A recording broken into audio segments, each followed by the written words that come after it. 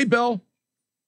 Hey, how you doing this morning? How's it going? Doing great. We were just talking about, and are you somebody who I don't like dressing as an adult. I don't like dressing up for Halloween. Are you somebody who does or doesn't? Depends on the occasion. That occasion fit it. So yeah, I don't think I'll be dressing up. I don't think I'll be dressing up tonight. We got a lot of work to do here. Yeah. Mm-hmm. Yeah. No, I mean, on to next week. No time to dress up. Congratulations on the win, which was one of. But when Randy throws a Halloween party on the bye week, that's a different story. Yeah. It was a good costume. Yeah. Very well done. You should see Wiggy this morning. Thought Mosley before the game yesterday. Who dressed up? Oh, yeah. Yeah, well, a couple guys dressed up for the game yesterday. Yeah, I'm dressed up as Randy Savage. I'm called the Nacho Man, though. Okay.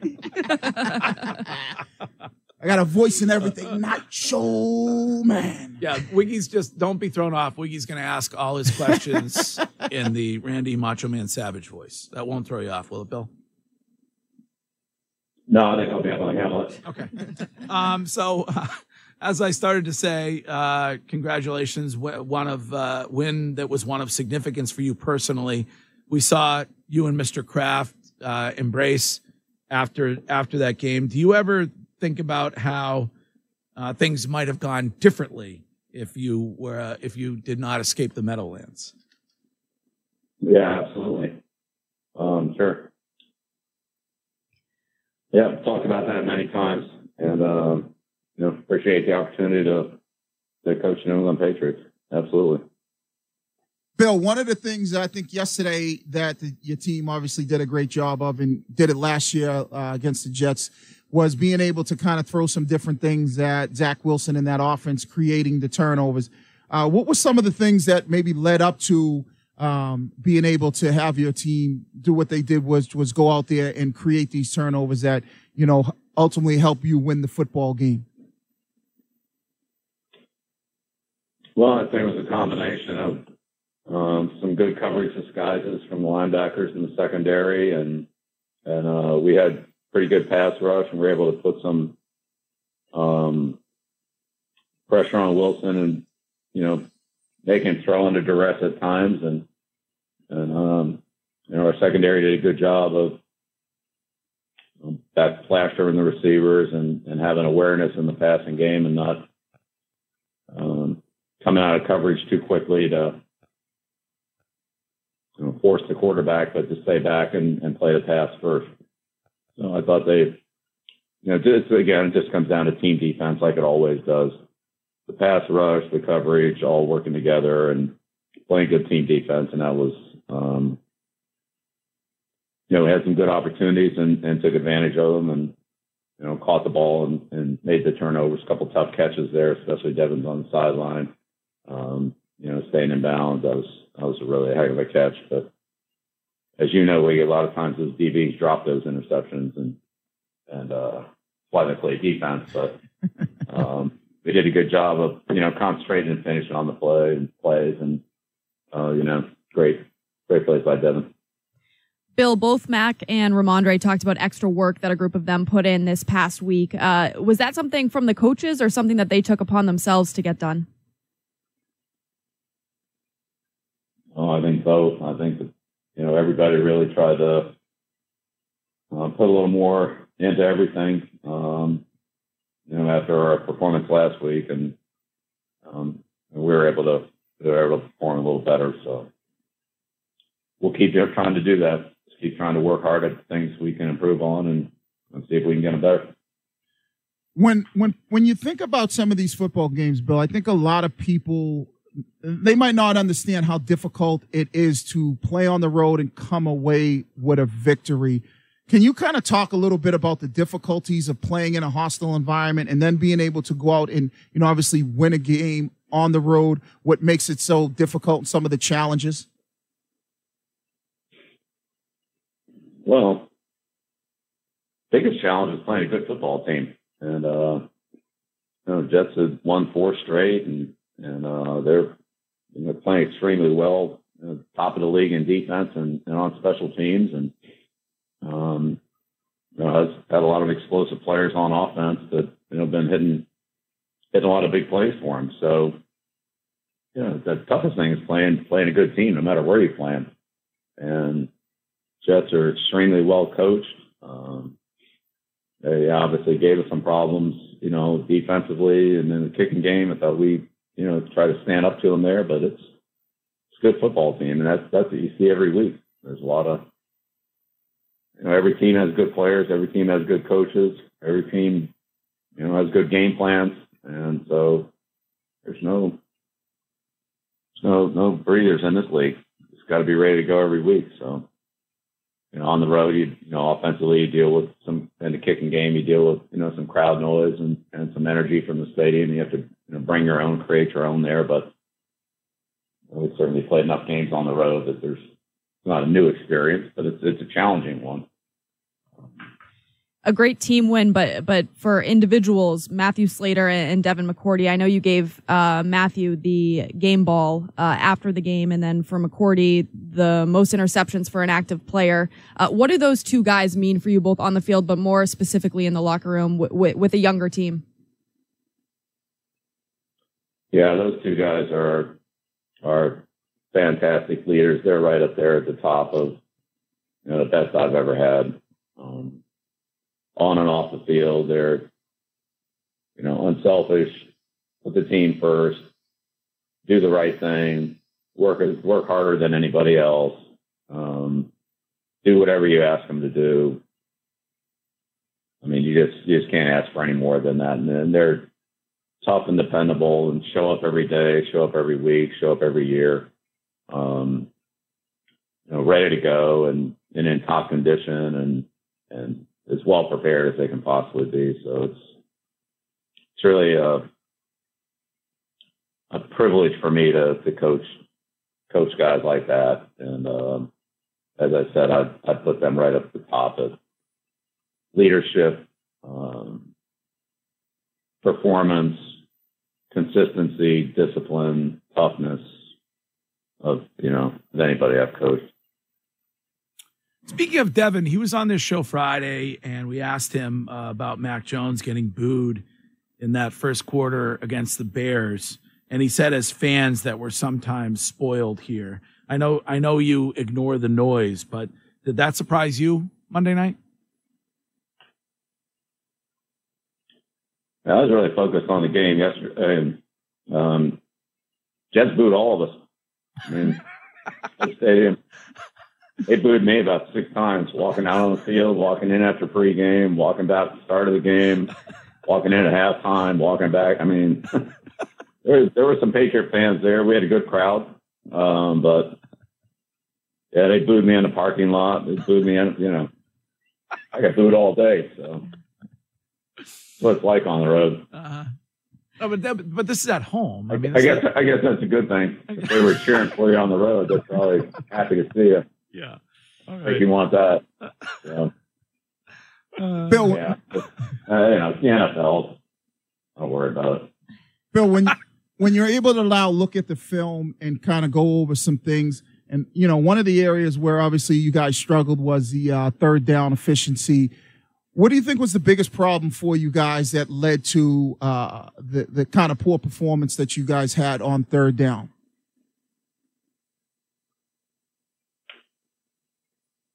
Well, our third downs in the first half were pretty competitive there, especially we had a couple longer yardage situations. Didn't do as well in the second half. Again, going up against a good defense, good pass rush. We just got to coach and play a little bit better in those situations. And obviously first and second down have a lot to do with third down. So, you're like we were in the fourth quarter there, 3rd and 10, 3rd and 11, 3rd and 21. It's hard to convert those. 4th and 1, that was a big conversion for us, obviously. But we got to do a better job on early downs and stay out of longer yardage situations, and then work on our overall our execution. So starts with coaching, and as a team, we need to continue to work on that. Bill, 9 straight games with an interception for Mac Jones, 3 touchdowns, 7 interceptions this season. What's causing those mistakes that seem to be repeating themselves week after week? Well, the interception yesterday, he got hit as he was throwing the ball. I mean, pass blocking would be better. That would help.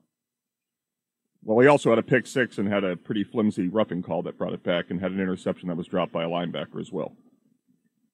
Yeah, well, again, a lot of that's just team execution.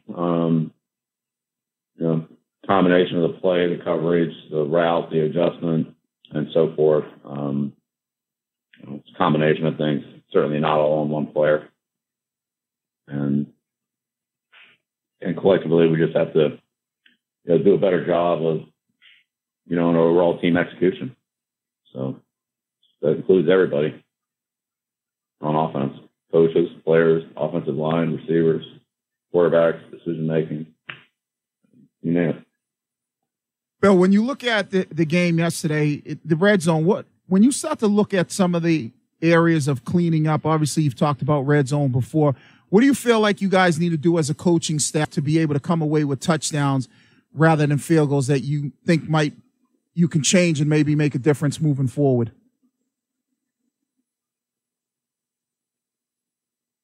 Well, it's every area of the field. It's really the same thing. Just keep moving forward, eliminate the negative plays. Once you have those negative plays in a drive, that really decreases your opportunities to score, and you lose yardage, and you subtract it down, so it just makes it that much tougher. So we got to do a better job of having more positive plays or having fewer negative plays, however you want to look at it. And again, that's collectively all of us. I feel like the definition of insanity is asking a question that you won't get an answer to, but I'll do it anyway. Trade deadline is Tuesday, and Wiggy says in this league you're either a buyer or a seller. Which are you right now, Bill?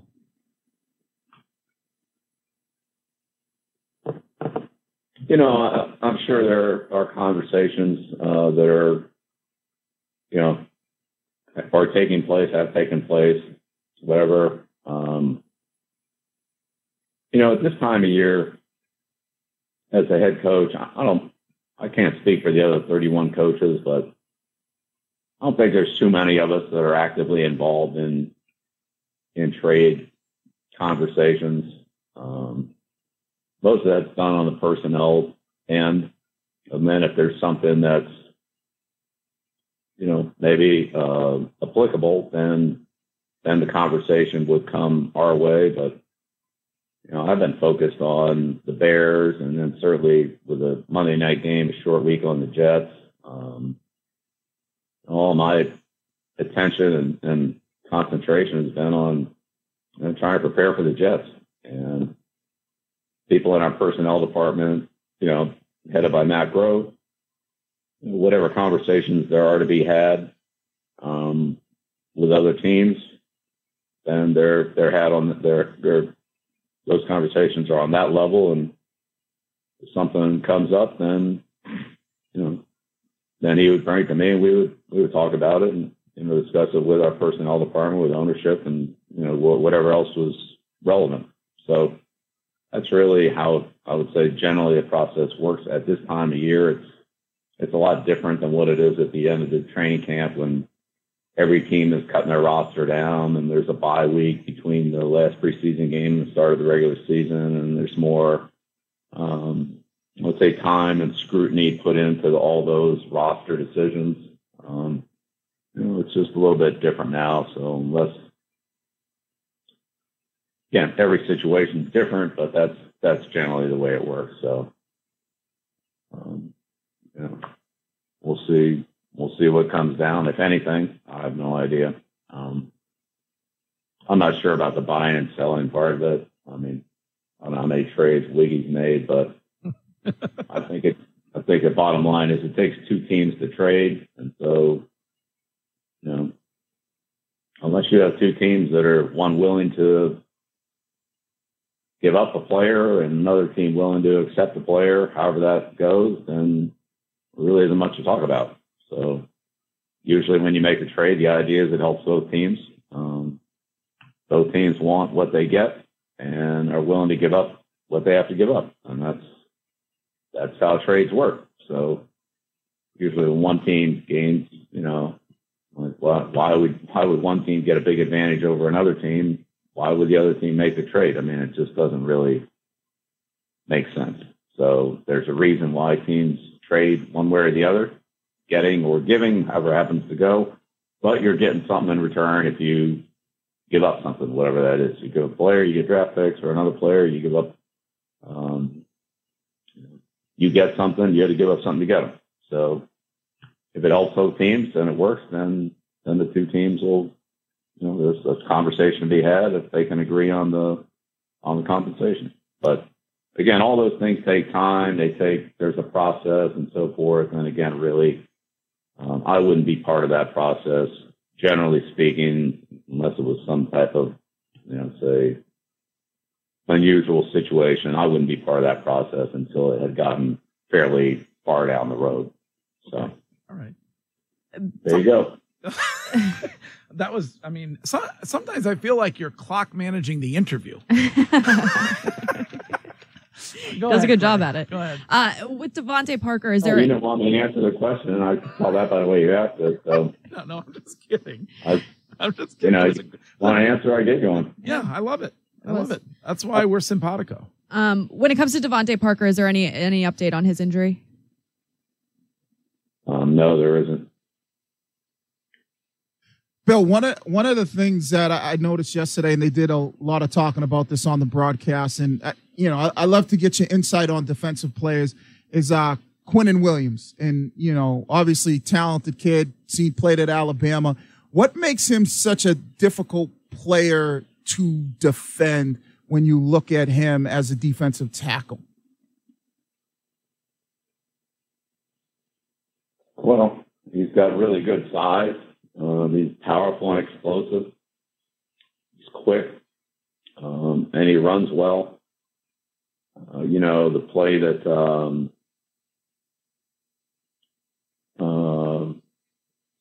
there was a play early in the game where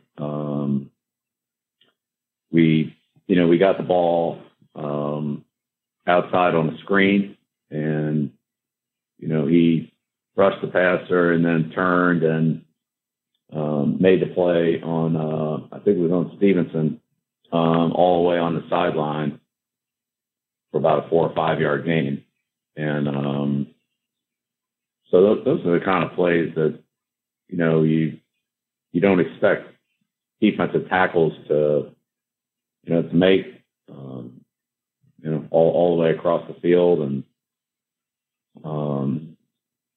And so I think, when you look at the effort and